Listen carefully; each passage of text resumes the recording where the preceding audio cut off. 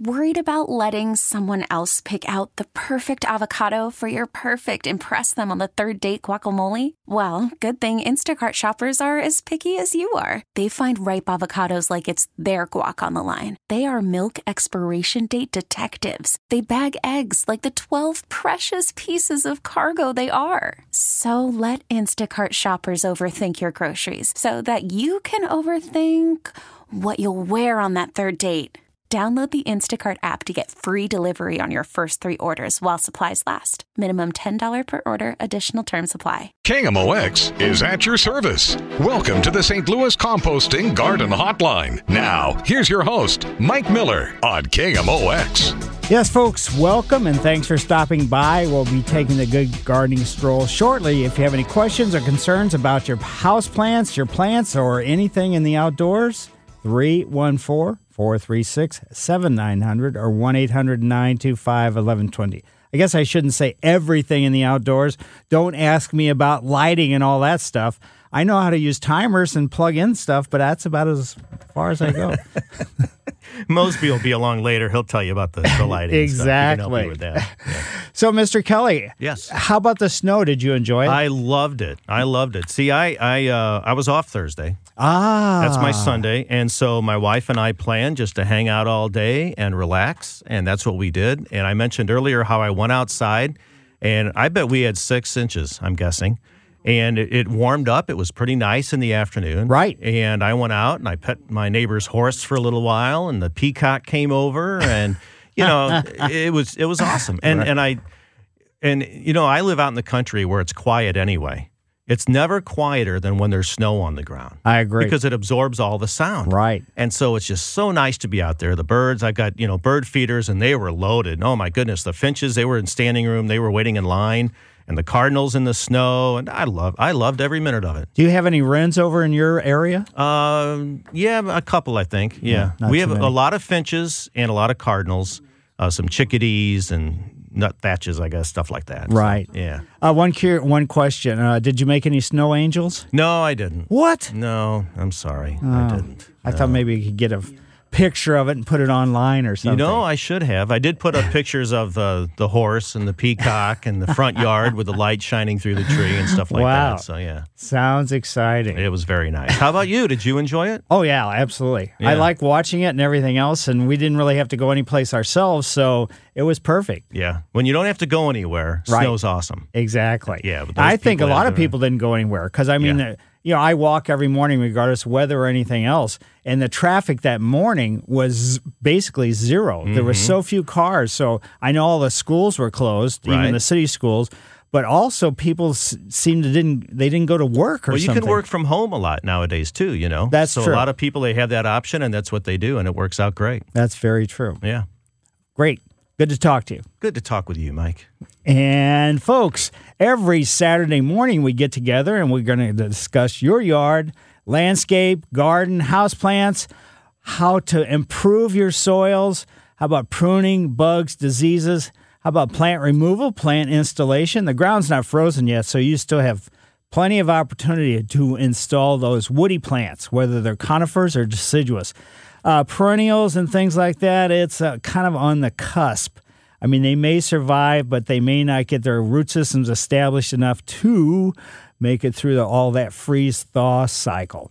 And please remember, my words, open opportunities. After that, it's work on your part, mental, physical, and every other kind. And it is a marathon. There is very few sprints. And this is your show, and I certainly appreciate you being here. And thanks to Greg Harvey, he's producing again today. It must be several months in a row now. And I'm Mike Miller. I've been hosting the Garden Hotline for several months, since 1994. Oh, my goodness. I've written 5 gardening books, and 2 are currently available at various locations. I also write articles for the Missouri Gardener magazine. And during the week, I do landscape consulting. So I come to your home and do a walk and talk is what I call it. If you'd like to schedule a walk and talk or give a walk and talk as a gift, you can get in contact with me at my website, www.mikemillerdesigns.com. My email address is there, and my phone number is there, and I can be reached. Today's Good Gardening Stroll is brought to you by St. Louis Composting, 636-861-3333. 888-866-7344. Well, I headed off north on Kings Highway, and I turned at southwest, right where right side St. Louis is. I was going to take my stroll there. I never really start off the day knowing where I'm going to take my stroll. And I thought, well, maybe I'll go there. And then I thought, well, maybe I should go, since this is a very big weekend, at a place just down the street. So I turned onto Shaw Boulevard. And hints of the recent snow were all over the place. And there's kind of a green fringe on posts that runs around and right into the entranceway. As I pulled in and parked, a swamp white oak tree refuses to let go of its leaves. And boy, oh boy, it just looked very nice. And as I set my car, took a few notes. The blue moor grass was still green. It was a little bit squashed and flattened, but not too bad. The Japanese beauty berry. The purple fruits kind of have turned pale. So where am I? Well, I'm at the Missouri Botanical Garden. And along the front of the Ridgeway Center, there are some great trees and shrubs as well. The gold thread branch it looked very nice, planted in front of the Norway spruces. The Japanese maples, they were hanging on to their leaves as well. They're saying, I'm not giving up on 2018 growing season. There's some deciduous holly, red spirit, and they were showing the berries very, very nicely. Sweet bay magnolias, they were singing harmony with the red-berried China girl holly. So the first hollies were deciduous. These are evergreen hollies. There's also some white birch trees there, and they kind of, in the scene of everything that's there along the front of the Ridgeway Center, if this was a musical group, the birch trees would probably be singing, guess what, tenors, because they're really wispy, very nice, very animated. And there is a huge banner which lists all the events throughout the entire year. But today is the opening of the Garden Glow and the Garden Land Express, which is a miniature train thing inside of the Ridgeway Center. And the Garden Glow is where you can just stroll through the entire garden grounds, and it is spectacular. Also right there at the front doors, dissected leaf Japanese maples stand as doormen, and a nearby sign says, "Enter here." And it was just very, very nice. There's a series of pots that kind of separates let's say, where the vehicles go and where pedestrians go. And really nicely done with all evergreen type of foliage and cuttings, some of them with blueberries. And you know which ones have blueberries as far as the evergreens. Well, those are going to be junipers. And it was just really, really nice. The sky was really getting light, and it looked nice. Some jets were really high up in the sky, so the contrails were kind of crossing each other. And then I realized, well, it's kind of time to go. But this is the opening day for, again, the Garden Land Express, which that's inside the Ridgeway Center. And then tonight is going to be the Garden Glow, where I forget how many lights they have across the garden grounds, but it is nothing but spectacular. So if you have any questions, concerns, or comments, 314-436-7900 or 1-800-925-1120. Welcome back to the St. Louis Composting Garden Hotline. Once again, here's Mike Miller on KMOX. Yes, folks, that snow was great. When I first got home, and I knew I had to do a few things in the outdoors on Wednesday, we had some folks come out and put a new humidifier onto our furnace. I had nothing to do with that, but I was outside working anyway. And I thought, some of this area seems like I'm planting bulbs in pots. And I thought, I went out and just kind of pushed down on the top of the potting mix, and I thought, it's frozen. But it was only frozen like maybe a half inch or so. So I went out and churned it all up, and everything worked out really fine, because below the potting mix was just fine. That's why you have to be very careful when we're getting into the wintertime, though, whether it's in pots or in the ground, that if the ground is frozen and you put any kind of plant material in, trees, shrubs, or bulbs, and there's big air pockets in there, that's going to be problematic for whatever you're putting in the root system-wise. So I was very lucky to get that done. Also, we have the Leland cypress, and I did limb it up. I cut off probably, maybe 11 branches or so just to elevate it so I can see the trunk. The trunk is really kind of totally wild and crazy, and it was just elongating too much. It was kind of starting to cause problems for people walking down the sidewalk. I didn't want to have that happen anymore. And just growing anything underneath it was pretty much impossible, not because of the shade, just in general, because of the root system and everything else, because there's a big boxwood right next to it. And also it was, I just thought I wanted to make it look a little different, so I limbed my Leland cypress up. Let's go to Lake St. Louis and into Jane's yard. Hi, Jane. Good morning. This is sort of a parenthetical question. You just mentioned air pockets with bulbs. Yes. And I have a bunch that I need to plant, so I should water them to get rid of those air pockets after I get them in the ground? Yeah, you should always do that regardless. But your ground is not frozen, is my guess. Right. So you don't really have to worry about it, but anytime you plant anything, you should water it. So whether it's bulbs, whether it's perennials, whether it's ground cover, trees, shrubs, or anything else. Okay, well, I learned something new today. My question is, in October, I just counted, I have over 500 bulbs that I was collecting in my garage as they were arriving from different merchants. And suddenly it got cold. And they were in the garage one night when it got down to 20 in the garage. They are now in my laundry room, but they feel solid, but are they all ruined? I doubt it.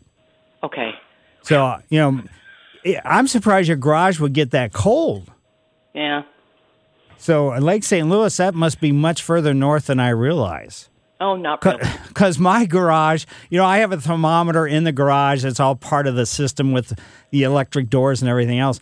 Up till this point, it hasn't even gone below, let's say, probably like 43 is the lowest I've seen it. Uh-huh. So you have a very cold garage. Yeah, not good insulation. It gets really hot. Yeah, I don't have any kind of insulation either, but I'm just surprised. But no, they should be fine as long as they feel firm, because if they're frozen, they will certainly feel soft. Oh, I know. Squishy. Right. Mm-hmm. Okay, you made my day. All right, great. Thank you so much. Yeah, enjoy planting 500 bulbs. Wow. You're going to have a spectacular show next spring. Now let's go to Tom in Belleville. Hi, Tom. Good morning, Mike. My question has to do with roses. Is it too early to cut them back, and how far back do you cut them in height? Yeah, it depends upon what type it is. I think it's a little bit early. Usually, personally, I like to wait. There has been a hard freeze or a frost, but I always kind of wait until my roses, the knockouts that I have in pots, until the foliage really starts looking rough. And my foliage is not really looking rough. There was that really cold day where it was like down to 15 or so in the city. I don't know what it got in Belleville, but the foliage doesn't look that bad on the roses, so I have not cut them back yet. And when I do cut the knockout roses back, they're probably like 3.5 feet tall. I cut about almost, let's say, I cut them down to about 15 or 18 inches, and then I move the pots into the garage. I set them off the floor of the garage on plastic crates. But then if you have roses in the ground like hybrid teas, grandifloras, floribundas, I think the same thing applies to them. It's still a little bit early, and then when you cut them back, depends upon which variety you're talking about as far as how much you want to cut. But also with the roses, if they're a grafted type rose, make sure that you put about 8 or 9 inches of mulch over the graft. Okay, thank you very much. Yeah, so you're probably going to cut them back to about 15 inches or so. Climbing roses, no pruning whatsoever. Okay, thank you. Yep. And now let's go to Mary in Overland. Hi, Mary. Hi, how are you this morning, Mike? Very good. Good. I'm glad you're on the show today because I've got a question. I don't know what to do. Last summer, we had a tropical area in our backyard, and it did very well. And we wanted to keep as many of those tropical plants inside this winter in our lower levels. So my husband put up shelving and the plant lights on, to shine down on the plants, and oscillating fans, and it worked great last year. But my question is, I don't know what to do with the bird of paradise. They're probably 7 feet tall now, and can I cut those back? It'd fit a little bit better in the lower level. And what about crotons or anything like that? Can you give me a clue what I need to do to help them this winter? Basically, what you've done in the past is fine. If you put them on shelves, though, just make sure, I don't know what angle are there. You're lighting on the underside of the shelf, so the plants that are below the shelf, that's above, is actually getting light, because you have to watch out for the shadow, from the shelves creating an impact on your plant material. Yeah, these shelves are just wire shelves, so they don't block any of the light. And the lights come from above, just like the sun in the sky. Right. So, but can I cut back the bird of paradise? Because they're beautiful, just huge, almost 3 feet long, actual leaves on them. Right, the stems of the leaf. Right. You can, is there no place where you can kind of set them in close proximity and just get another grow light and just put it over the top of it, or is is it too big? But it's touching the ceiling tile. Oh. And I didn't know if that was more damaging than cutting them off. No, that's not, that's not going to be all that damaging. But what you could do is the ones that are the tallest leaves, just cut those off and then leave some foliage so that, you can kind of keep it vibrant. I don't have experience with myself with cutting a bird of paradise basically down to the ground like you can with bananas that are in pots, or other things that are in pots, cannas and things like that you can bring in. But a bird of paradise, I don't know about cutting that one all the way down. What about crotons? Crotons, they're a little bit iffy as far as, surviving the wintertime, because they really need a lot of bright light. And if they're not getting that bright light, what they'll do is they'll survive, but they'll drop the majority of the lower leaves, and then you'll just end up with undersized leaves at the top. Well, when I put them outside in the spring, will they come back? Slowly. Okay. Well, that's really okay, because the hibiscus that I've had like 8 years, and every spring I bring them out to the deck, and they are slow coming in, right. But eventually they get gorgeous. Yeah, as long as you're patient. What I do is, I used to bring in a lot more stuff than I do now. Now I just bring in a couple very sort of sentimental plants that my Aunt Cleo gave me when I first moved back to St. Louis, and consequently, all the rest of them, I find that I can just, rather than going through what you're doing, and there's nothing wrong with doing that because I did it for years, I just, in the early spring when the garden centers start having the plant material, I just go and buy a bunch of small ones and then grow them myself. And then that way I don't have to fool around with all this wintertime stuff. Well, I understand, and that sounds like maybe I ought to think about that for next year. Thanks for your help with this. Well, thank you. Have a great holiday. Yeah, it sounds like you have a great yard. Yeah, I'm very fortunate. You came out and saw it one time. Really? So, and I did what you said, and it worked. What a surprise. Thanks, Mike. Well, thank you. And, yeah, it's amazing what's going on in the outdoors right now. One thing, I don't know what kind of trees or shrubs or anything else that you might have in your landscape, but if you've noticed at the tips of branches, you see like a bunch of leaves that are just kind of gnarled up and a bunch of webbing. And this seems to be pretty darn common. I'm seeing it more and more and more as each year goes on. What this is the fall webworm. And the webworm feeds on those leaves in that tree, and they protect themselves more or less from somebody coming and eating them because they're little caterpillars by doing the webbing. So, but that doesn't really hurt the trees per se, but it is aesthetically kind of ugly. So I've got one maple tree that I've probably got, I don't know how many, and some of them are so high I can't even get them with a pole pruner. But I'm going to cut some of them off because I'm just tired of seeing that sort of gnarly, webby thing because it lasts through the entire wintertime. So that's something that I don't really want to see. But one thing I did see or did read at the Missouri Botanical Garden. They said this is not going to happen on conifers, which you wouldn't think it would because these caterpillars actually eat on the leaves. And there's not that much, with the conifers. But I have a couple wads on that Leland cypress that I was talking about, limbing up earlier. And also when I was at the Botanical Garden, the deciduous holly actually had some of. So in other words, the hollies have the deciduous hollies lose their leaves, like winterberry and all that other stuff, in the fall. Just, they turn nice color and then they drop the leaves.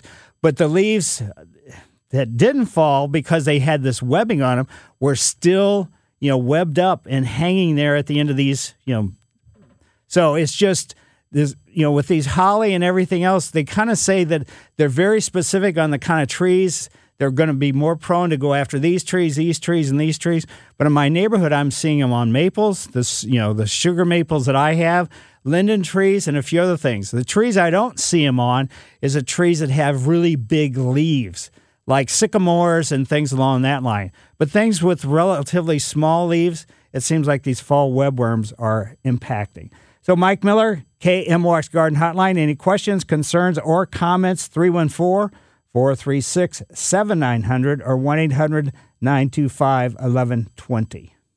Hi, Moxie the Elf here. Do you have a favorite Christmas character? The one you just can't get enough of? Well, my friends at KMOX want to know who's your favorite. Get ready to vote for yours, starting this Tuesday in the Great Christmas Character Challenge. We've got 32 to choose from Tiny Tim to Santa, the Grinch to John McClane. Huh? Pick the one that you like. We need to know. The Christmas Character Challenge, starting Tuesday at KMOX.com/challenge. This is the St. Louis Composting Garden Hotline with your host, Mike Miller on KMOX. Yes, folks, you have any questions, concerns, or comments? 314-436-7900 or 1-800-925-1120. Our windows look out onto the north side of the Soldiers Memorial. There's a park there. I don't know if it has an official name or not. It's a one-city block park, mainly with oak trees in it. And these oak trees, they have lost none of their leaves for the most part. So it's really kind of surprising. If you look in different other directions too, you can see other trees have defoliated, but it's not a big deal. I'm not exactly sure what the science behind oak trees holding onto the foliage much longer, and sometimes all the way until spring when they're pushed off by the new growth of the next generation of foliage. But many of them have already dropped some acorns, which is kind of cool to see the acorns on the ground. And with your own yard, though, watch out again for that huge buildup if, that's something that happens in your yard of fallen foliage. And especially when we have something that, like with the snow, if the snow hadn't gone away so quickly, it can be problematic if you've got several inches of leaves and the snow falls on it. What it does is create humidity. And then for your lawn, that could create a real major fungus problem. So just be concerned about, keeping up with the leaves. So on days when it's nicer like this, get out there and rake the leaves. I did that the day when I planted the bulbs. I also did the limbing up of the Leland cypress, and then I rake leaves. Now, I did kind of cheat, as far as raking the leaves. And because I know the street sweepers are coming next week, so I put some of them along the curb. I guess I shouldn't announce that. Mary lives in Florissant. Mary, how are you? I'm fine. How are you, Mike? Very good. I have a problem with a knockout rose. I had a very adult one I had to take out this summer because of the spider mites. I put a little new one in, and then a few weeks later I noticed that the leaves were getting to look like lace. And I don't know, is that spider mites again? No, spider mites don't chew on anything. What they do is they suck. They have like proboscis, kind of a nose thing that they stick it into the foliage of whatever plant they're causing problems with, and they just suck the sap out. But lacy usually means Japanese beetles. Oh, okay. Well, it's growing right next to a big yew plant, so I don't know that it's coming from that. No, the Japanese beetles, they fly all over the place. So They could be coming in from anywhere. And also the spider mites, a lot of them, certain spider mites can spread rose rosette, which is a deadly disease for your roses. And consequently, that it's an airborne type thing. So that's kind of, problematic. But you didn't necessarily have to take out your rose because it had spider mites. You could get a miticide, which is a type of insect, unless you just choose not to use insecticides. And sometimes if the spider mites are not too bad, you can just use sort of I don't want to say super strong, but a strong spray of water and just knock them off, because they generally don't come back onto wherever they are. And a lot of times the water, I don't know if the water kills them or what happens to them, if it intoxicates them or whatever. But it seems to work pretty well if you just do it on a routine, regular basis as far as keeping the spider mites from being problematic.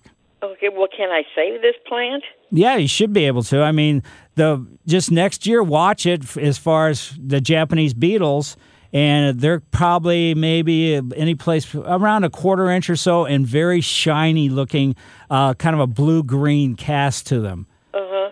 And so just, watch them, because they're the ones that are causing usually the lace problems. That's not to say that they're the only ones that cause a lace problem, but that's usually the one that you're going to see more often than other things. Okay, the leaves haven't dropped yet. No, so it's, right. So it's a new plant, so I'm not going to cut it down very far. Yeah, there's no reason to cut it at all. You can just leave it there, and the foliage will fall off, when it's time, when it wants to get rid of them. And then just next year, when the new growth begins from a leaf standpoint, if you have any stems that have no leaves on them, after all the other stems are already showing foliage new growth, then you can cut those off, figuring that those stems are, dead, basically, non-functional. Okay. Well, thank you for your service. Well, great. Well, thanks for having me on your show. And now let's go to Shar in O'Fallon, Illinois. Hi, Shar. Hi, good morning. I have a Chinese fringe tree, and it's probably about 6 years old. And towards the end of the summer, I noticed they were like a bee hornet type eating on the tree into the bark, and the tree was like weeping sap. Do you know what that would have been, or? Boy, that's a tough one. I mean, they're pretty tough trees. It shouldn't really impact them. So are you sure? My guess is there was something else that actually made the holes that the sap is coming out of, and these bees and hornets were coming around just gathering that sweetness. So it wasn't it was some kind of bird or something that put the holes there, and that's what caused the oozing. But the insects realized, wow, here's some free food, so that's what they were going after. Okay. So something else caused that. Right. Caused the tree to start doing that. Yeah, on our maple trees, it's sapsuckers.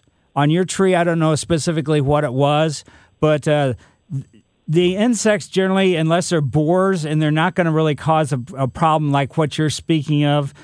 And so they're just, the wasp and hornets and everything else are just coming around for the food to feed the queen so she can make it through the winter. Okay. All righty. Okay, thank you. Yep. So it's just, bird-related as much as anything.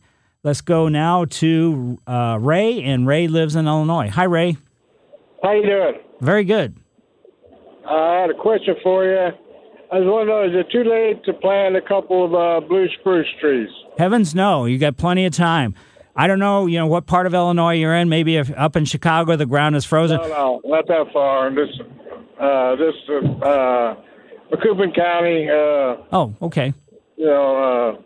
We've had some cold weather and that, but it's thawed out. The ground is frozen. We got some warm temperatures for Thanksgiving Day and the day after.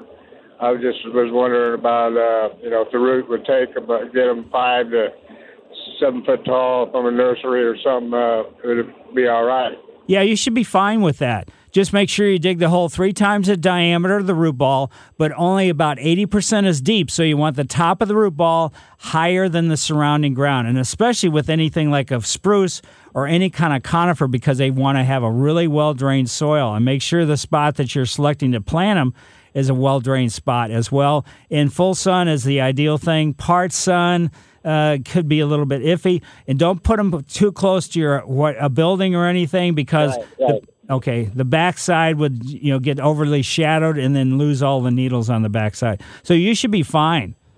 Okay, now what was that again? 3 times the diameter of the root ball.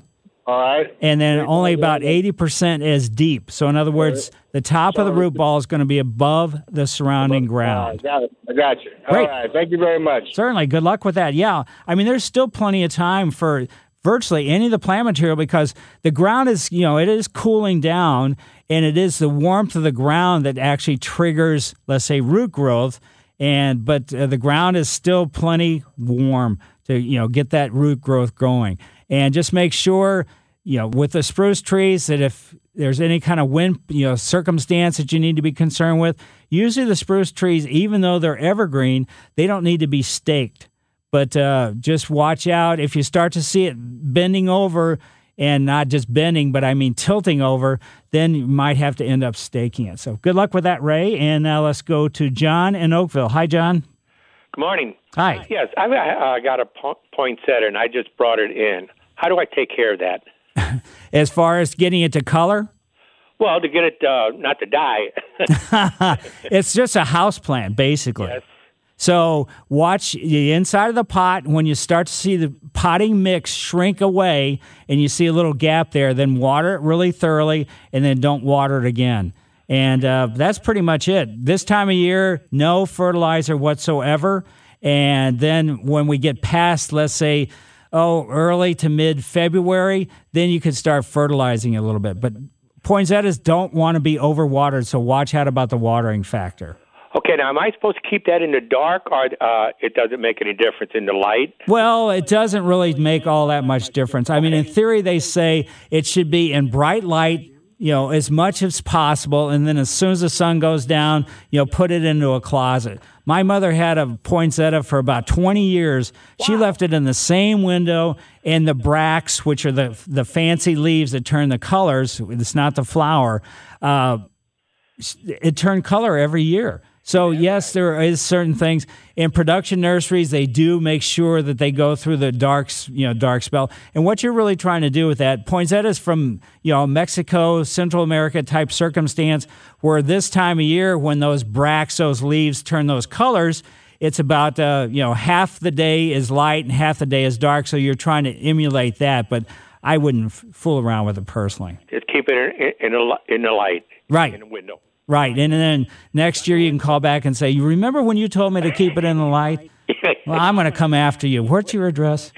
Is that a sunny window, or does it make any difference? They want to have sun for sure. Okay, good enough. Yeah, I mean, if they don't have the sun, then they're going to look a little weepy. And just realize, I don't know how many leaves you have on the stems, but all the way down, you may lose some of the leaves during the wintertime. There's no getting around. They're losing. They're coming off. Okay, yeah. Okay. Thank you, Mike. Certainly. Yeah, and if you see them in their native habitat, too, they're not really, they're kind of like shrubs, and they don't have, let's say, leaves all the way down the stems on their shrubs. Why don't we go ahead and take a break? We'll probably do that. Mike Miller, KMOX Garden Hotline, back after these messages. Welcome back to the St. Louis Composting Garden Hotline. Once again, here's Mike Miller on KMOX. Yes, folks, 314-436-7900 or 1-800-925-1120. Yeah, start watching the lady who called about the sap running down her trees and things like that. Fringe trees and things, well, that's the birds. They're going there, they whole series of holes, and they're going to be coming back and getting that sap as well. And then the insects, which probably the insects are pretty much gone for this year unless we get a sort of an extended period of warmness, some of them may come back out for just a day or two or whatever it happens to be. But that's what was the cause of that. So they weren't able, those kind of certain insects can, put holes into trees. But for the most part, those are really small holes, like the size of a pencil lead. And that's from borers, and usually it's going to be in the bottom lower part of the tree, so you can't really even see, the holes. Well, you can if you really look. Let's go now to South County and into Karen's yard. Hi, Karen. Hi, good morning. Hi. We have a row of arborvitae green giants, and we've had them 3 or 4 years, and it looks like some of them are starting to die, and it's from the outside in and from the bottom up, turning brown. And I've noticed that with a lot of them around the area. Is there anything specific going on or anything we should look for? No, it was just basically too much. It's moisture related, especially with evergreens. If it's from the inside or from the outside in and from the bottom up, that's usually related to the root system, and it's too wet. And will those come back? No. Oh, it will not. Okay. If the whole tree doesn't turn that way, Yeah, then the ones that stay green will stay green, but the ones that turn brown, that spot, that location will never be green again. So you can cut it off. But yeah, that's why I always tell people, make sure, and especially with evergreens, plant them higher than the surrounding ground, because that will help with the circumstance. And also, no evergreen for the most part. I mean, I shouldn't say none, but they don't really want a wet soil. They just can't handle it. Okay, well, thank you. Yeah, so any place, a lower spot in your yard, any place where your gutters are shooting water out or anything like that could be real trouble for them. So. Okay, well, that's exactly where they are. So. A perfectly bad location. Well, thank you. Yeah, sorry. Yeah, it's just too bad. I mean, you wish they were tougher, but they're just not tougher. Fairview Heights, and that's where Joyce lives. Hi, Joyce. Hi, I just got one question. Is it too late to plant my spring bulbs? No. Nope. So just make sure it's a well-drained soil, and for the most part, they say they will bloom in the shade, but they like the sun more so than in the shade. And what type of bulbs do you have? Daffodils and tulips. Yeah, so they're fine. Basically, with any of the bulbs, what you should do is if you just look at how big they are, and you want to plant them about 3 times deeper than what let's say the size of the bulb is. So a daffodil bulb, usually they're going to be any place between 1 and 2 inches. So they want to go down any place between like 6 or 7 inches deep. The tulips are a little bit smaller, so they want to go any place between 4 and 5 inches deep. So I could plant both of the bulbs in the same spot? Oh, yeah, sure. Then? I do that all the time in my, I've done it in the ground and in pots both. So some I have just a solid pot of, let's say, tulips, some a solid pot of daffodils, and then some I mix them together. Oh, okay, good. Thanks. So just make sure, because the daffodils are going to go deeper, that they are put in the ground first, and then just, backfill up over the daffodil bulbs, and then, set your tulips in. Just leave the top stem of the daffodils so you can see right where they are, because you don't want to necessarily put them right on top of each other. It probably won't hurt that much, but you just don't want to probably not do that. Okay. Thank you. Yep. Yeah, there's plenty of time. I'd get it done as soon as possible, because we don't know what this goofy weather is going to do, because ultimately you want them to get established. Actually, for the most part, when spring's over and the bulbs are finished flowering, I kind of just get rid of them. But some of the pots I have, I miss getting rid of some of them, and some of them I was really surprised when I was planting this fall's bulbs, the ones from the previous fall. I pulled up some bulbs, and actually they were really starting to do pretty well as far as growth-wise. So maybe I'm stupid for getting rid of them. John lives in Baldwin. Hi, John. Good morning, Mike. How are you today? Very good. Good. Happy Thanksgiving to you. Same to you. Hey, Mike, we have a blue spruce in the back. It's been in the ground a couple of years, growing nicely, and I noticed that the branch, if you will, the main trunk, either a deer got at it or something, and it cracked it. What do we do with that? Basically, if it's cracked and you're sure it's cracked, you might as well cut it off. All right. And what it'll do is, depending upon the overall health and everything else, it sounds like it's in pretty good shape. It will reestablish a new leader, a new growth point. But if that's what was broken off, then what you could do, depending upon how bad the fracture or the crack is, you could kind of try to, tape it for a little bit, which you're going to have to remove the tape because it can, ultimately squeeze, or you just use a tape that will actually kind of melt on its own in the outdoors. But for the most part, once something is broken, the repair is really, really minimal at best. All right, great. Now my wife's saying, see, tape it. Oh, boy. Thank you, Mike. Yeah, just be careful if you're up on a ladder trying to tape it. But yeah, I've fooled around with lost leaders on things, and what I've used is just masking tape because it seems to kind of biodegrade after a season or two. And the reason why I'm saying don't use duct tape or something like that because it's it will stay, and then that will squeeze that actually branch, the one that you're trying to fix, and make it in worse shape than what it actually was. So thanks, John. I got it. Thank you. Yep. And everybody, we're about at the end of time when you're going to be doing too much in your yard if you have zoysia lawn, because there shouldn't be any growth in the zoysia whatsoever, or minimal at best. But your fescues and bluegrasses, watch them closely, because if they're getting more than 3 or 3.5 inches long, you should cut them, but don't cut them down too short, because that's what's causing a lot of the weed problems. People keep scalping their lawn, whether it's zoysia or anything else, and just understand that just don't do that. And you think, well, if I cut it really short, then I won't have to cut it so often. That's not really the case, and it's not good for healthy plants. But the fescues and bluegrasses, you could still have to be cutting those depending upon the weather all the way up until sometime in December. And the reason why you don't want those blades to get too long is because if we have a snow like we had, or we have a lot of rain or moisture, or just the humidity in general, if the blades start laying down on top of each other, that creates a humidity circumstance or a humidity problem, and that's fungus. Winter funguses are not deadly, but what they do is just kind of weaken your lawn and during the wintertime. And then that kind of sets up a scenario for the deadly fungus, which is our summer, late spring, early summer, through the summer, early fall fungus. That stuff is deadly. And if your lawn is not, totally healthy, that's kind of where the problem comes in. So watch out for doing that.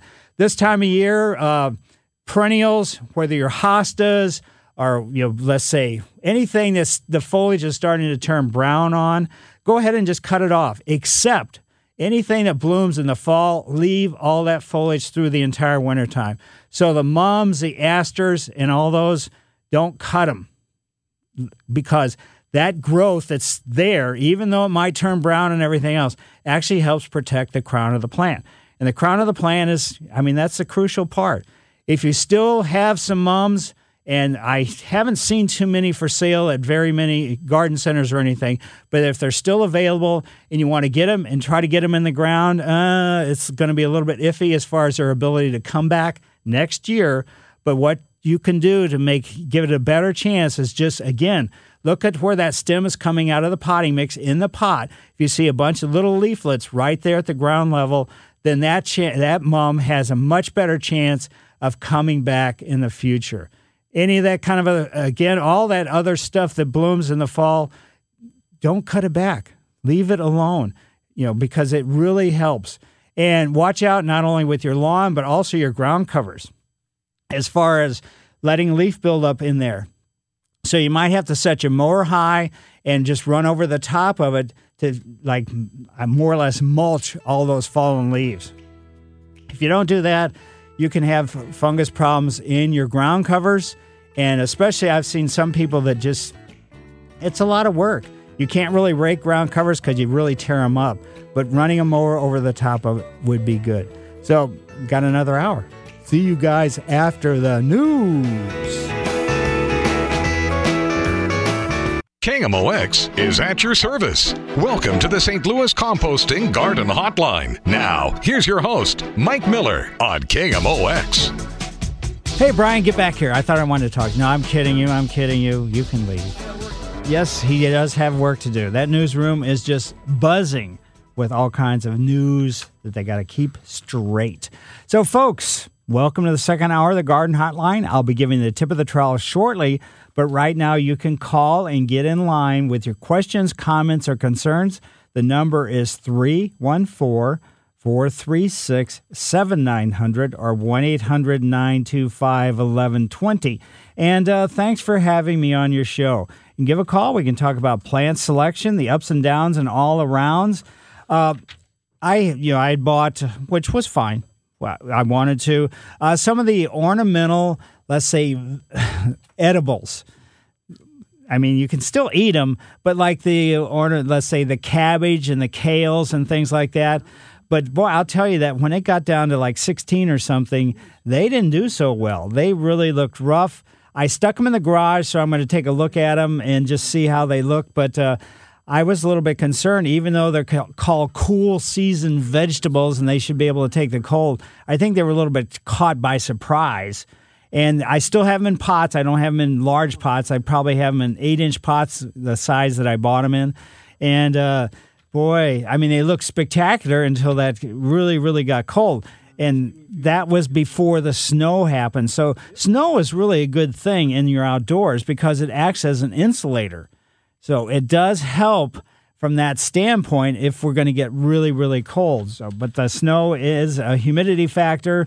So as I keep talking about, how about the pansies? Well, I have a couple pansies, yes.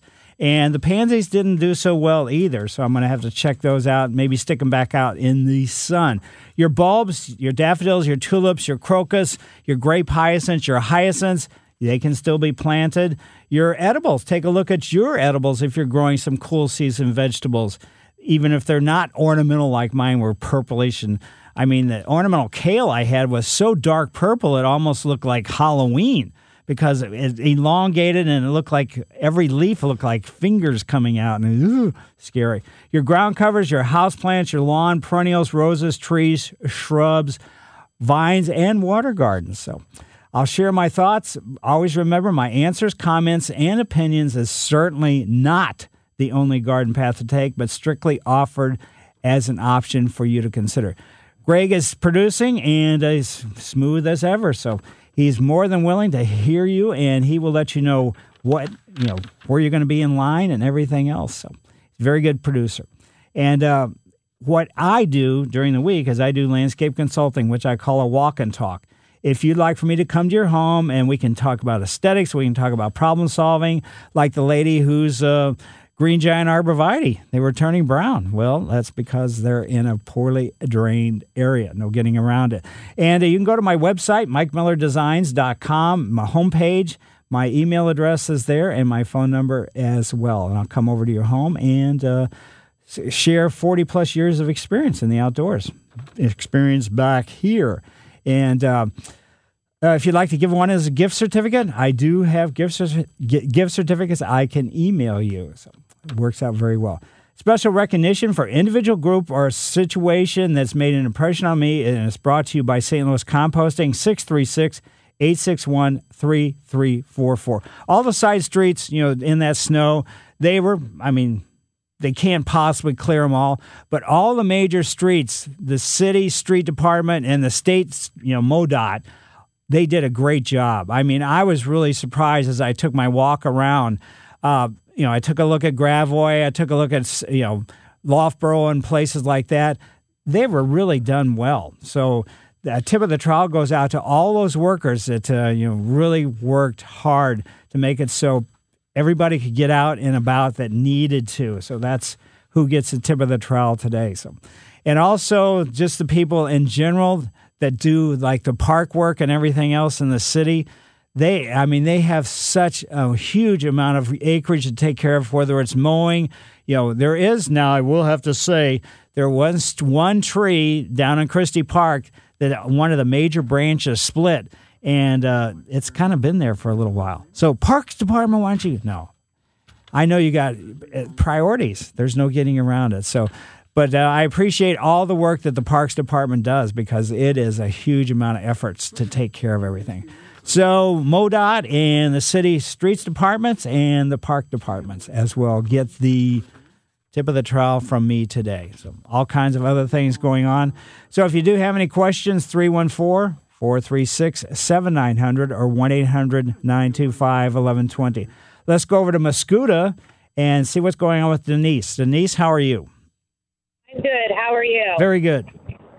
So my question is, we recently purchased a house, and of course the only tree that they have in the yard is one that's growing right next to the air conditioning unit.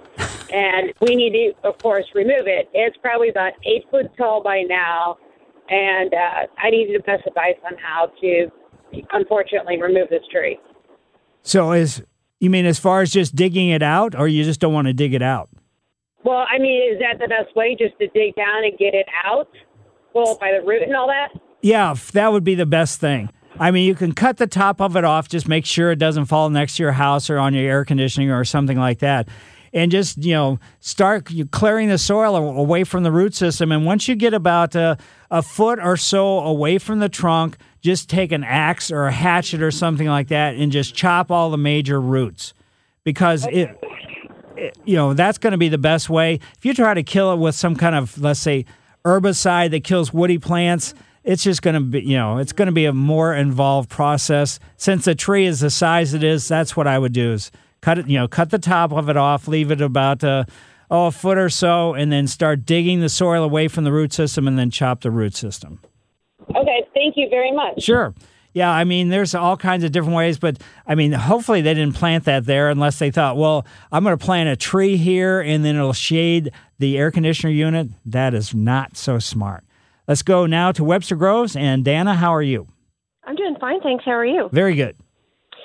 So I planted dahlias for the first time this year. They were glorious and great, and I'm in love. But now I apparently have to dig them back up. And I didn't get them out of the ground before the snow hit. So am I cool with, if I dig them up this weekend and dry them out and hang them up in the basement, they'll be fine? Or it's like, ooh, you waited too long, they got too cold, and you're wasting your time? No, you're fine. I mean, the ground didn't get frozen. And the dahlias have to be several inches deep, so it never got that cold that deep. So just be careful while you're digging them up. I'm sure you know right where they are. And maybe the stem is still there, so it'll show you where let's say the core or the crown actually is. But no, you should be fine. Great. Awesome. Thank you so much. Yep. Yeah, dahlias are really cool. I don't grow them too often myself, but there's a couple houses in my neighborhood. They grow some fantastic dahlias. These, I don't know what variety it is. It's kind of an old-time variety. But they get like 6 feet high. They're huge and massive and very, very impressive. Let's take one more call before we go on break. And Chuck in Bridgeton. Chuck, how are you? Good morning. Good. I'm having a problem with some trees that I have. There's like a cutworm. Usually September or October, the branch just breaks off because the worm, it's usually about a foot long, has cut around the stem of the branch. I'm talking maybe the branches are about the size of your small finger. Do you have any experience with that, or what I could do? Is there any type of systemic I can use to keep that from happening? Yeah, you could probably use an injection thing, but I mean, so are these branches fully leafed out? Yes. So, and it's not squirrels that are chewing them? I don't think so. It's a clean cut. Probably like maybe a 1/16 of an inch around the branch itself, and then there's still the core of the branch on the inside, but it's usually, maybe a third of that. It's a loop all the way around the branch, and then just the weight of the branch causes it to break off. Because that's kind of, I don't have any experience with that. I mean, that would be a heck of a lot of chewing for some kind of worm or something. And usually, just to cut the bark off and still the heartwood of the branch would still be there, that should be strong enough to keep the thing from falling. That's why my guess was, it was kind of squirrel related because they don't have anything to do except chew. And they have to chew because if they don't, then the lower teeth are going to grow up into the roof of their mouth. But it may be that. I would maybe have a tree service come out and take a look. But there is an injection system you could use. But I have personally never heard of this. Okay. All right. Thank you. Yeah. It's just, like I said, if the branch has to be, it has to be really chewed pretty major to get it to, if they're just taking the bark off, you got some you better sell that house and move. That's scary. No, it's not the bark. There's actually like a little track on the branch itself that's the wood's missing. But it's not very big. It's only like maybe a 1/16 of an inch. Right. I would have a tree service come out and take a look. All right. Okay. Thank you, sir. Yep. Mike Miller, KMOX Garden Hotline, back after these messages. The only way you can take KMOX with you is with the radio.com app. Download it today and listen to us anytime, anywhere. This is the St. Louis Composting Garden Hotline with your host, Mike Miller on KMOX. Yes, Kirkwood is Sterling's yard. Hi, Sterling. Hello there. Hi. I know you've answered these questions thousands of times, but in terms of pruning or cutting back, particularly boxwoods and burning bushes, is there a timing that you would suggest? With the burning bush, it doesn't really matter because they're so tough and durable. Obviously, you want to leave the foliage so you can get the full benefit of the great foliage that the burning bush has.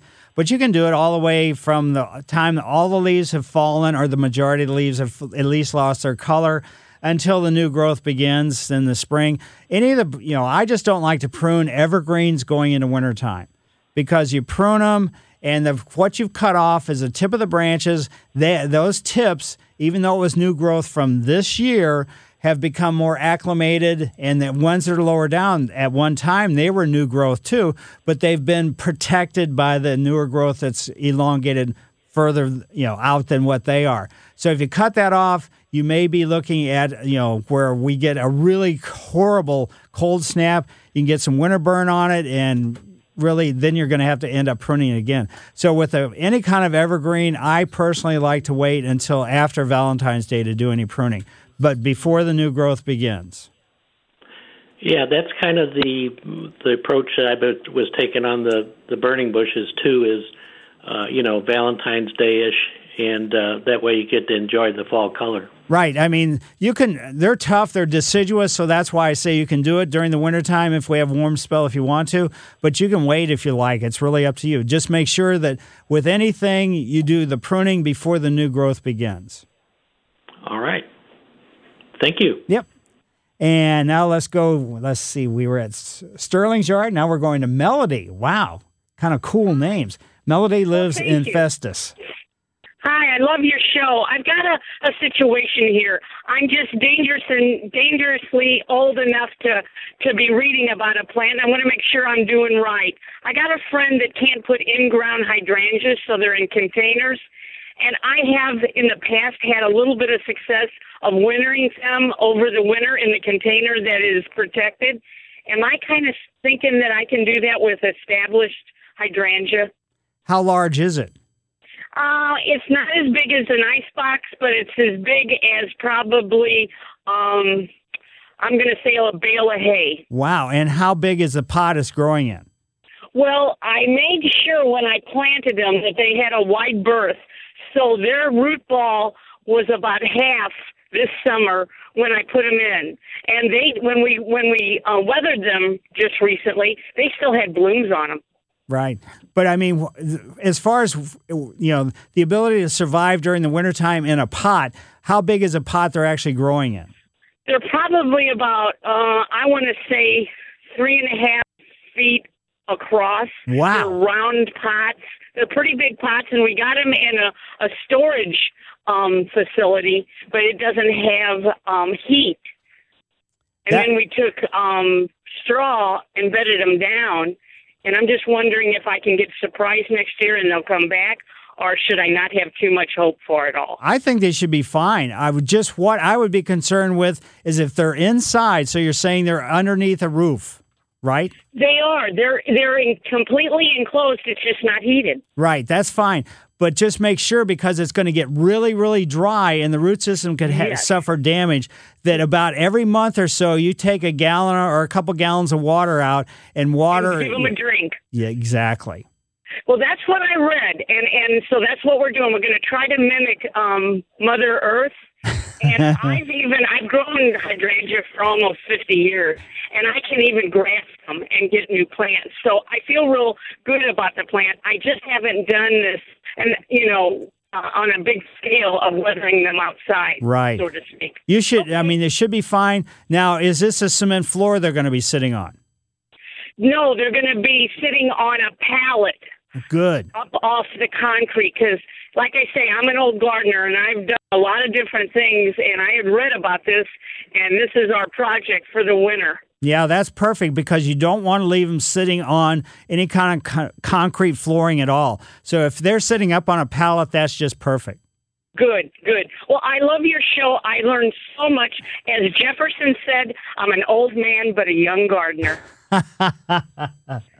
That's great. Yeah, that's really crucial because it's for some reason sitting on the cold, whether it's a garage or a carport or anything on concrete can really do some major damage to potted plants. So you got everything just right. Cool. Well, listen, I know I'll call back in a few weeks. I got some other questions, but I really enjoy your show. You are awesome, and you give us gardeners so much support. Thank you so much. Well, thanks for having me on your show. So let's go now from Festus up to Florissant and into Susan's yard. Hi, Susan. Yes. I have 2 maiden grass that I put in this year around, I guess it was the late April, beginning of May. Mm-hmm. When do I cut them back down? It's personal choice. Some people, they've already cut them off, cut them off to about a foot or so, or 8 or 9 inches, depending upon how big they are. And some people leave them through most of the wintertime. What they will do if you leave them is the blades will finally just sort of shatter and break away from, let's say, the mother plant and just kind of create, a visual mess, but it's not really problematic for the maiden grass whatsoever. So it's kind of your personal choice. When the clumps get bigger, just understand that they are a clump grower and they migrate out from where they originally were planted, and that sort of center from the original plant won't put out any new blades. So as they mature, just that will happen. And I've told people, and they've done it in the past, is they like to, they kind of like to look at the flower and the kind of the willowy aspect of the blades during the wintertime. So they just put a bungee cord around them and hold them up. So that way, when the springtime comes around, before the new growth begins, they can just go out with a hedge pruner or whatever they want to do as far as cutting them. Okay, I have one other question. I also put in a Japanese maple bloodgood. And do I continue, now I know we had the snow and everything, do I continue to water that through the winter? If we have extended dry periods, definitely. Okay. So in other words, if we have, let's say 2 weeks with no snow, no rain, no nothing, I would take some water out and don't pour it right at the base of the trunk, a couple inches out away from it, depending upon how big it is, just to make sure, because if the ground gets really dehydrated due to no rain, no snow, no whatever, then that could really do some damage to, let's say, a newly installed plant's root system. Can I ask you one real quick question? Sure.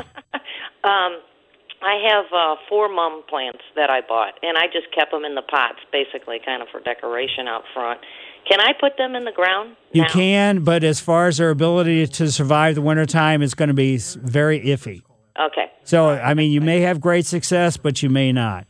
Okay. And like I said during the first hour, always look, at your pots and, look at where the stem's coming up out of the potting mix. There should be some little bitty leaflets right there at the ground level of the potting mix.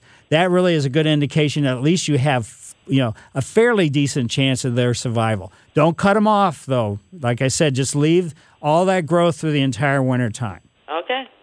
All right. Thank you very much. Yep. Mike Miller, KMOX Garden Hotline, back after these messages. Weekday mornings, start your day with Total Information AM. I'm Tom Ackerman. I'm Debbie Monterey. Tom and Debbie keep you updated with world, national, and local news. Local news matters. We cover the morning commute with Roger Brand and Maria Kina. A couple of accidents in the city. Report of an accident westbound 70 at Broadway. And you get the latest weather. This is AccuWeather meteorologist Steve DeVore. Breezy and turning much cooler today. And everything sports. A lot of good chances for the Blues. Total Information AM. I listen to you and I feel ready to go for the day. Weekday mornings beginning at 5 on KMOX. Welcome back to the St. Louis Composting Garden Hotline. Once again, here's Mike Miller on KMOX. Yes, folks, 314-436-7900 or 1-800-925-1120. All those numbers almost sound methodical. Methodical? Yes. Scott lives in Waterloo. Hi, Scott. How are you? Good, Mike. How are you doing? Very good. I have a few questions about trimming back shrubs and trees. We've built a new house and planted trees and shrubs as we've gone in the last few years. And I've got a few green giant arborvitaes that are still in their pots, and I haven't gotten in the ground yet. Are they okay outside for the winter, or should I bring them in, or how should I treat them? Yeah, you can't bring them in. They got to be outside in the weather and everything else. Just make sure, if you don't have the opportunity or the chance to dig a hole and drop the pot down into a hole, that would be the best insulation you could possibly do. If you don't do that, kind of cluster them together and put some straw or mulch or something around the perimeter to give them a little bit of insulation. But beyond that, that's about all you really need to do. Okay, good. And then I have maples and oaks out planted in the yard that are 8, 10, 12 feet tall, and the time to limb them would be after this first freeze, and so I could limb them anytime. Is that correct? Well, basically, the maples prefer to be pruned in the summertime. There's less sap flow in the summer than there is during the wintertime. So maples, beeches, and birches like summertime pruning, or it is kind of the best, and pretty much everything is the wintertime before the new growth begins the following spring. Okay. What about a weeping willow? I would say just leave it alone, unless you just have to, because I don't know how long have most of these things been in the ground. A year. Well, the willow a year. Okay. And the other ones, the rest of them years. Several years. Yeah. Anything that's been in the ground for a year, definitely do not do any pruning, because you want to leave as much foliage, as much branches as you possibly can, so you can have as much foliage for the next couple years, because the foliage is actually what makes food. Nutrients and moisture come up from the through the root system, go up to the leaves, and the leaves use sunlight to make food, and that helps the root system establish better. It helps the tree to grow, and it helps everything else. So, for the first couple years, I don't like to do any pruning on anything. Okay. And one final question. How about hydrangeas and Hyacinthus, Rose of Sharon bushes? When should I cut those back? Well, Rose of Sharon blooms in the summertime. So if they've been in for a couple years, you can prune those all the way up and from this point forward until the new growth begins. So even though you're not going to see any flowers with the new growth, you're going to see foliage. But get them pruned before that time. And the hydrangeas, I would say don't prune. Okay. Ever. Even to shape the shrub? Yeah, they don't need any shaping. I mean, we try to turn things into like things we've made at a pottery, taking a pottery class or something. But no, I would say just kind of leave them alone. It seems like people do pruning on hydrangeas so much, and it kind of knocks them, off course. And especially depending upon, because there's a lot of different kinds of hydrangeas. There's PG that blooms in the springtime. Then there's some that bloom in the summer. Then there's oak leaf hydrangea. There's all kinds of different ones. And each of them kind of have their own little quirkiness. That's why I'm saying, unless you just have to, I would just leave them alone. Okay. Fair enough. Thank you, sir. Yep. And you'll enjoy them a lot more. So let's see what's going on in Nancy's yard. Hi, Nancy. Hi, Mike. I have a question about, is it too late for me to trim back my knockout rose bushes? No, it's too early. Oh, it's too early. Yeah. Wait for another couple weeks. Oh, okay. And then I've got a croton, mm-hmm. and I brought it in. And I also have a Majesty palm that I brought in because I have them on the deck in pots, so I just brought them in for the winter. So it's the first time I've brought outdoor plants in. Right. So I just touch the top of the soil, and if it feels dry, then I'm watering it. But I see that, it comes down through the bottom in like a catch saucer. Right. I am going to see leaf drop just because they're adjusting, or... Yeah, there's no getting around. The croton's a little bit difficult to grow as a houseplant unless you have it in front of a super bright window or underneath a grow light. So, I mean, and the palm is going to be a little bit different. They can handle a little bit lower light, but both of them would really like to have the maximum amount of light possible. And then as far as watering go, I just like to watch the potting mix shrink from the inside of the pot. Once there's a little gap there, then water it. And with the croton and the palm, really, they don't want to be more or less sitting in water. But if you don't overwater, then, I mean, some people will lift them up and then dump the water out of the saucer. I would say just leave the water there because it's going to evaporate anyway, and you're just creating humidity. But don't let them sit in water for more than, let's say, a few days. If the water's still there after a few days, then dump the water out of the saucer. Okay. Okie doke. I think that was about all I had. All right. I thank you for your show. Sure. Yeah, the Crotons I like. They're one of my favorites, but they are very, very touchy as far as being overly watered. And I have a bunch of pots in front of my front door, and I think it was either last year or 2 years ago. As far as color-wise, I mean, I've had all kinds of different things. This year I did cannas for the main color. But 1 year I decided to do crotons, so I got all kinds of crotons, different kinds of splatter leaves and everything else, and put them in different sizes, and it really are striking. I like them a lot, but I didn't try to save any of them. That's just me being whatever. But thanks, Nancy, and now let's go to Stephen Baldwin. Hi, Steve. Good morning, Mike. How are you? Very good. Real good. I have a couple problem areas. They're planting areas that have been established for about 10 years, and they have a mix of different plants in them. But the bulk of the area where I used to put annuals, I made the mistake of going to a local park and getting some of their ground-up stuff at the end of the season to use for ground cover. Ooh. Since then, I've been plagued with everything under the sun coming up, and I could scrape it with a stirrup hoe. I haven't sprayed anything, but it seems like I could scrape it, have it perfectly clean, and within a week, everything's coming back up. What can I do to kind of neutralize this without removing everything from the planting beds? That's a tough one because there probably whatever it is that's coming up, it's either there was seeds within the stuff that you got, or there is they've been established enough. So even though you think you're removing them, you may be, let's say, cutting the above ground growth, but the root system's there, and these things are just coming back from the root system. So you're in a very tough situation. So short of using some kind of herbicide, there's not really too much you can do because somebody may say, well, just put 4 or 5 inches of good mulch over the top of it, and that will suppress it. But then you're getting mulch so high up on some of the plant materials that you're trying to grow in there that could be problematic in its own right. Okay. If I was to put like a piece of heavy plastic over the plants in the back, I have a few lilacs and a few little hydrangeas in the back of this area, protect them and then spray the bed with Roundup. Yeah, you could either spray or you could just get, a wick applicator, which is more or less a plastic bottle that you put the herbicide in, a tube and a sponge, and you can just go around and dab right onto the plant material so you get no drift. Or you can just, let's say you can't find a wick applicator, so you just take Roundup in a bowl and a paintbrush and just go out there and paint it directly onto the weeds that you're trying to kill. Okay, yeah, it's about 10 foot long and about 4 foot wide. So yeah. It's a pretty good project, but like I say, it's exasperating. It seems like I walk back in the house and I can almost hear it growing. Right, absolutely. Okay. That's why, there is something, to composting things rather than just taking stuff that's, who knows what and where. Oh yeah, that's I learned my lesson. Your guard. Now I go get the California Gold from your buddy down there in Valley Park. All right, it's wonderful. But then the weeds love that stuff. They just eat it. Then they really get it.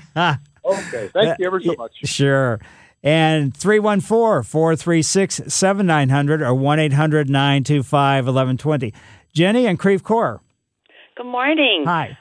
I got part of my question answered about the knockout roses, but how low can they be pruned or cut back whenever I can do it? Oh, that's one of the things. Some people, I've seen them cut them back to, in my pots, I cut them back to about 15 inches.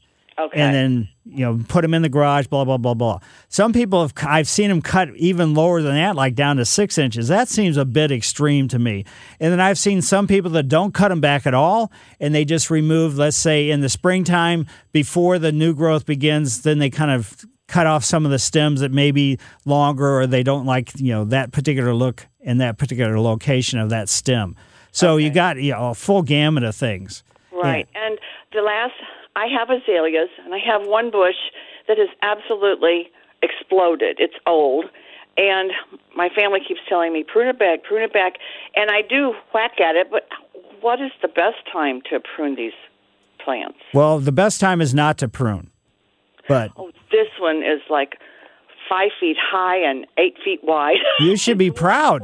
I mean, there's plenty of people that have spent hundreds and thousands of dollars that don't have any of them that can survive. But if you want to prune them, you got to prune them basically right after they flower. Okay. And, I don't know what variety this is or anything else, but just make sure when you prune it, you don't cut it back to where I'm assuming this is an evergreen azalea. Yes. Cut it back to where there's no leaves, because that is going to be really problematic. Yeah, I couldn't. It's too large for that. But I'm glad that you said that they shouldn't be pruned, because my husband's listening. Okay, thank you so much, and thank you for your show. Well, thank you. And, the whole thing is, it's kind of like haircuts. I'm not really so much into haircuts, and I've seen some people that are just, I don't want to say nuts, but, I mean, they're trying to turn their shrubbery in the outdoors into look like something, like I said earlier, something that they made at a pottery, made pottery, or it's something they bought in a particular shape.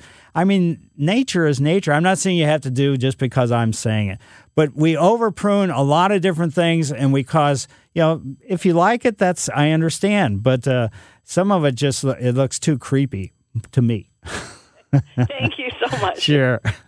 Mike Miller, KMOX Garden Hotline, back after these messages. Hey, Blues fans, Chris Gerber here, and the puck drops tonight in San Jose. The Blues wrap up a 3-game road trip, 9 o'clock pregame, 9:30 face-off, right here on the home of your St. Louis Blues, KMOX. Let's go, Blues!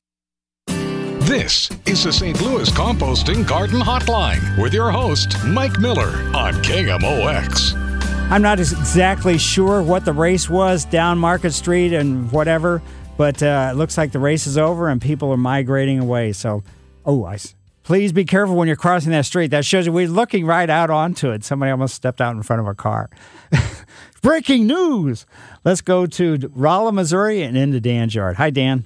Morning, Mike. I've got a question for you. Of course, I never miss your show, but I know you're kind of down on pruning. But I wonder, what's your take on maybe making bonsai?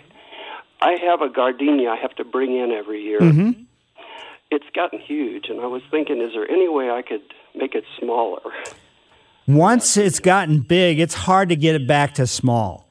So most of the time, like with bonsai, I did bonsai for years, and you got to start off with small and just kind of control the growth, from that standpoint. I'm not saying they have to be tiny, but if you've got something big to take it to small, that could be really, really rough. And you've had great luck with the gardenia, because a lot of people can't even get them to survive during the wintertime. They drop all their foliage and become just aesthetically a nightmare. And that's not to say they're dead. They just get rid of them because they don't want to look at them anymore.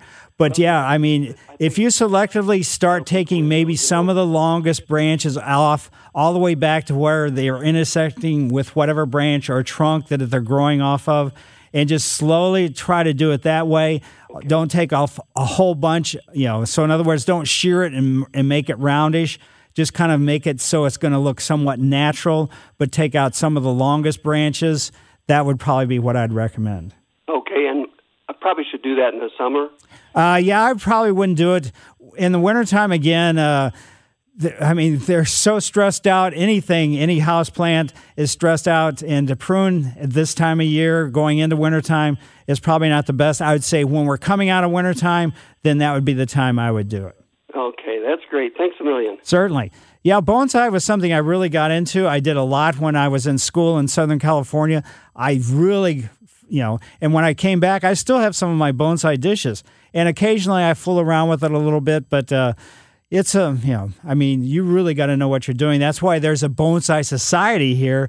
And if you really want to get into it, maybe go to a bonsai society meeting and talk to them about it, because that might be to your advantage. I know you live in Rolla and the Bonsai Society meets at the Botanical Garden, but I'm sure they probably have a website, so you could check that out too. Well, it's a plant I have a sentimental attachment to from a friend who passed away. So I'm trying to keep it, healthy. Right. I was a little worried about messing with it. Yeah, I would say if you've had great success for however long, I wouldn't fool with it. Okay. Thanks a million. Sure. It's too often we try to do something, and many times it turns out to be great, but sometimes it doesn't. Jim in South County, how are you? I'm doing good. How are you this morning? Very good. Good.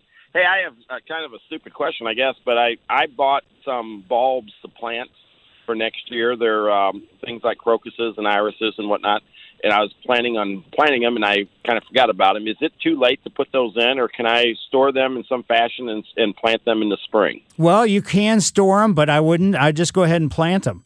Now, are these bulb iris, or are these a tuber type iris? Bulb. Okay. Yeah, so any that sounds like you have kind of minor bulbs, so some of the smaller bulbs, so they only want to go down about 2 inches. So as far as depth-wise, and improved soil and a well-drained area, but you got plenty of time to get them in the ground. Okay, great. I thought maybe I was too late. So. No, not at all.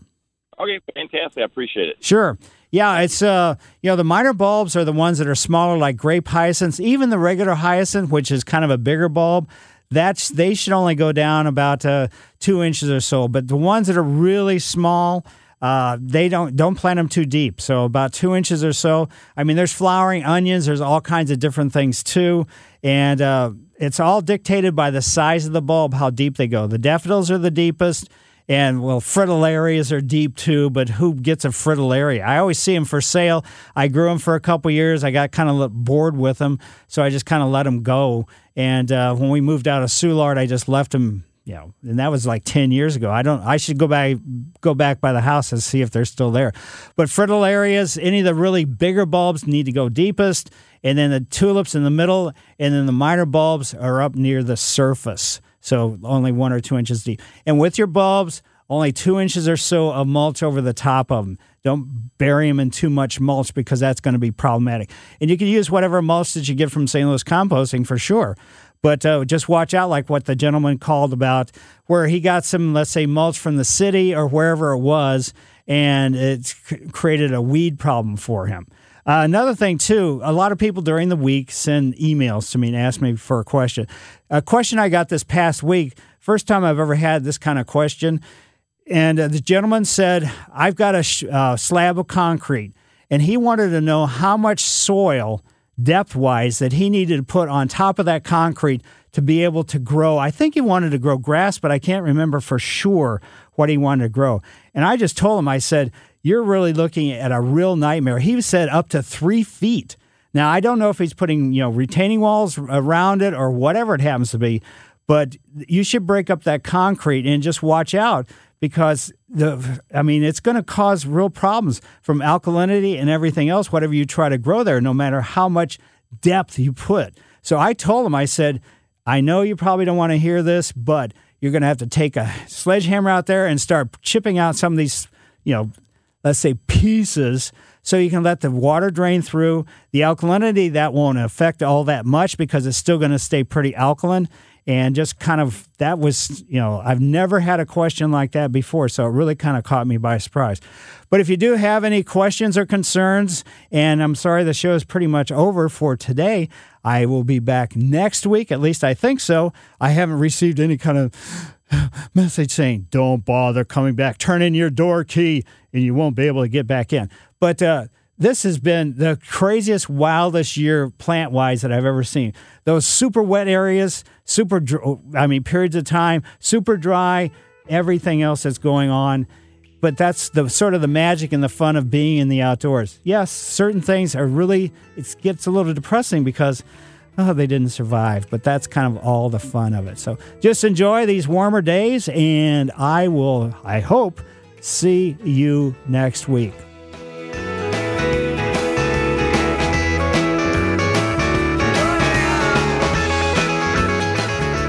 This episode is brought to you by Progressive Insurance. Whether you love true crime or comedy, celebrity interviews or news, you call the shots on what's in your podcast queue. And guess what? Now you can call them on your auto insurance too with the Name Your Price tool from Progressive. It works just the way it sounds. You tell Progressive how much you want to pay for car insurance, and they'll show you coverage options that fit your budget. Get your quote today at Progressive.com to join the over 28 million drivers who trust Progressive. Progressive Casualty Insurance Company and Affiliates. Price and coverage match limited by state law.